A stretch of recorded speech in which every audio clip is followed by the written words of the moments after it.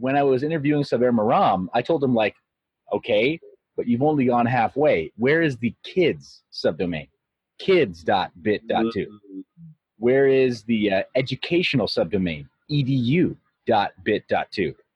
Where you have, say, peer-reviewed content, or you have content that is officially recognized by, say, MITx or other well-known online free and or open source licensed, right, or Creative Commons licensed content that you can put there that's educational in nature, and